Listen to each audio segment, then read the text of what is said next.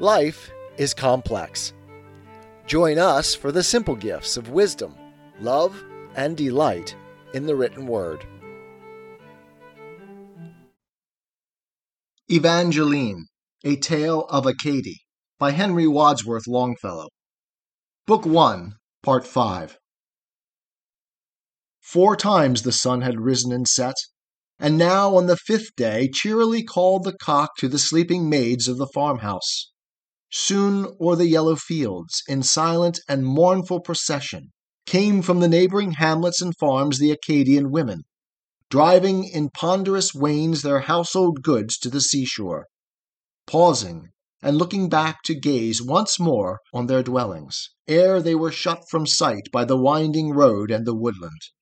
Close at their sides their children ran, and urged on the oxen, while in their little hands they clasped some fragments of playthings.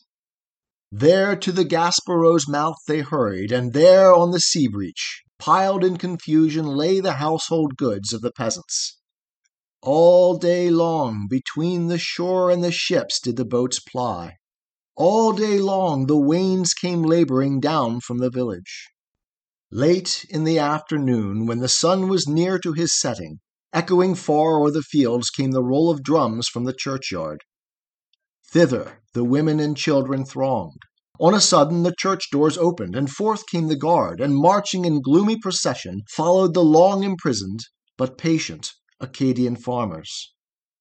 Even as pilgrims, who journey afar from their homes and their country, sing as they go, and in singing forget they are weary and wayworn, so with song on their lips the Acadian peasants descended down from the church to the shore, amid their wives and their daughters. Foremost the young men came, and raising together their voices, sang they with tremulous lips a chant of the Catholic missions. Sacred Heart of the Savior, O inexhaustible fountain, fill our hearts this day with strength and submission and patience. Then the old men as they marched, and the women that stood by the wayside, joined in the sacred psalm, and the birds in the sunshine above them mingled their notes therewith, like voices of spirits departed. Halfway down to the shore, Evangeline waited in silence, not overcome with grief, but strong in the hour of affliction.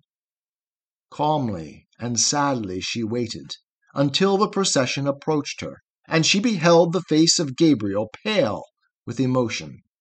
Tears then filled her eyes, and eagerly running to meet him, clasped she his hands, and laid her head on his shoulder, and whispered, "Gabriel, be of good cheer, for if we love one another, nothing in truth can harm us, whatever mischances may happen."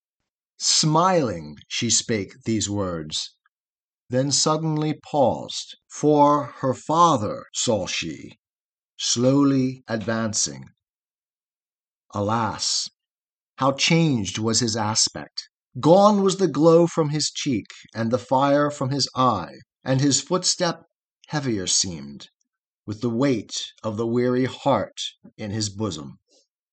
But with a smile and a sigh she clasped his neck and embraced him, speaking words of endearment where words of comfort availed not. Thus to the Gaspereau's mouth moved on that mournful procession. There disorder prevailed, and the tumult and stir of embarking. Busily plied the freighted boats, and in the confusion wives were torn from their husbands, and mothers too late saw their children left on the land, extending their arms with wildest entreaties.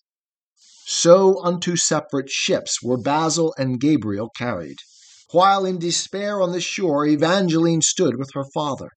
Half the task was not done when the sun went down, and the twilight deepened and darkened around, and in haste the refluent ocean fled away from the shore, and left the line of the sand beach covered with waifs of the tide, with kelp and the slippery seaweed. Farther back in the midst of the household goods and the wagons, like to a gypsy camp, or a leaguer after a battle, all escape cut off by the sea and the sentinels near them, lay encamped for the night the houseless Acadian farmers. Back to its nethermost caves retreated the bellowing ocean, dragging adown the beach the rattling pebbles, and leaving inland and far up the shore the stranded boats of the sailors. Then, as the night descended, the herds returned from their pastures. Sweet was the moist, still air, with the odor of milk from their udders. Lowing they waited, and long, at the well-known bars of the farmyard, waited and looked in vain for the voice and the hand of the milkmaid. Silence reigned in the streets. From the church no angelus sounded, rose no smoke from the roofs, and gleamed no lights from the windows. But on the shores meanwhile the evening fires had been kindled, built of the driftwood thrown on the sands from wrecks in the tempest. Round them shapes of gloom and sorrowful faces were gathered. Voices of women were heard, and of men, and the crying of children. Onward from fire to fire, as from hearth to hearth in his parish, wandered the faithful priest, consoling and blessing and cheering, like unto shipwrecked Paul on Melita's desolate seashore.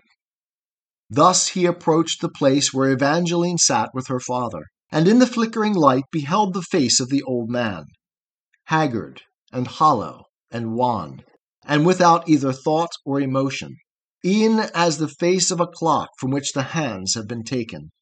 Vainly Evangeline strove with words and caresses to cheer him, vainly offered him food, yet he moved not, he looked not, he spake not, but with a vacant stare ever gazed at the flickering firelight. "Benedicite," murmured the priest, in tones of compassion. More he fain would have said, but his heart was full, and his accents faltered and paused on his lips, as the feet of a child on a threshold, hushed by the scene he beholds, and the awful presence of sorrow.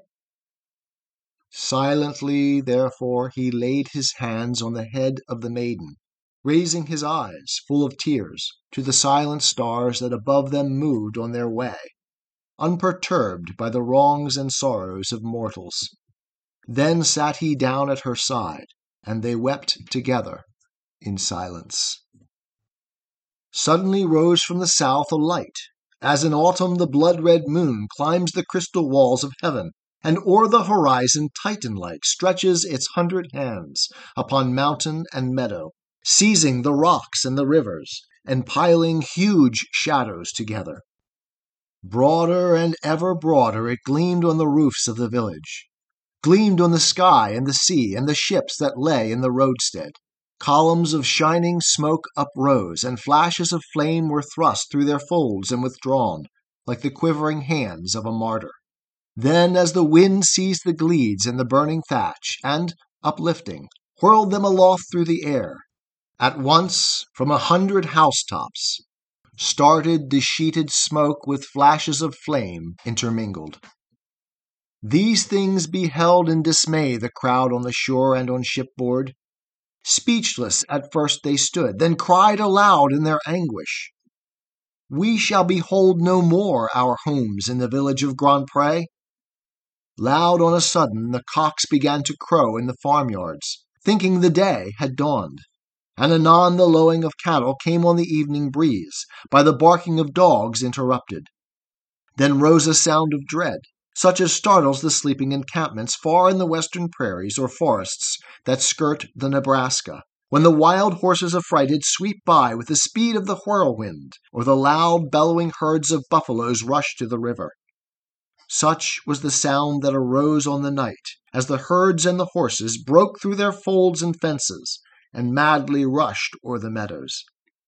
Overwhelmed with the sight, yet speechless, the priest and the maiden gazed on the scene of terror that reddened and widened before them.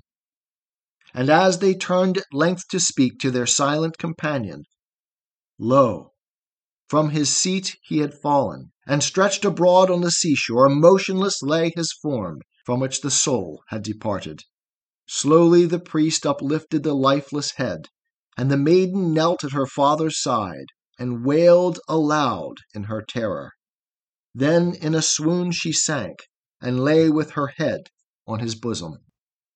Through the long night she lay in deep oblivious slumber, and when she woke from the trance she beheld a multitude near her.